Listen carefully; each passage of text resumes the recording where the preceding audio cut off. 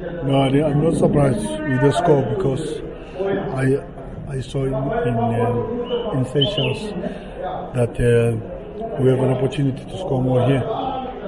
What's good about the game is we spoke to the guys.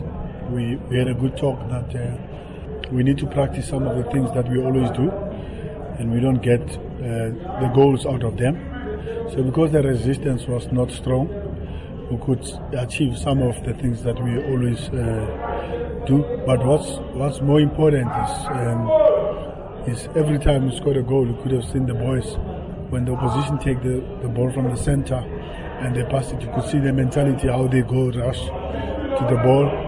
That showed respect for the bench and respect for our supporters, and that was very good professionalism that they applied. They really made sure that they don't play for ball possession, because we can pass the ball, we can sit on it all the time and make as many passes as we want, but we had agreed that we need to score more goals than to keep ball possession.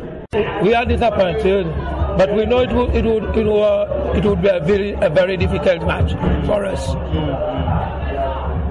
Are you a little bit embarrassed, maybe? Sorry? Are you embarrassed by the score? Maybe yes, maybe no. But we try. Yeah. We know this team is professional. We are only amateurs. All the players do the work and then come for football. But we knew it would be very difficult for us. But we tried. What kind of job that normally your players are doing at home? Maybe meter reader, driver. They work before they come to play football. They are not professional. No, they are not professional. We try our best, but we lose. We'll continue to work hard to achieve better results next time. What did you learn? We learned so many things. These guys, they are very good. They move so quick. The ball is played so quick. They are very quick.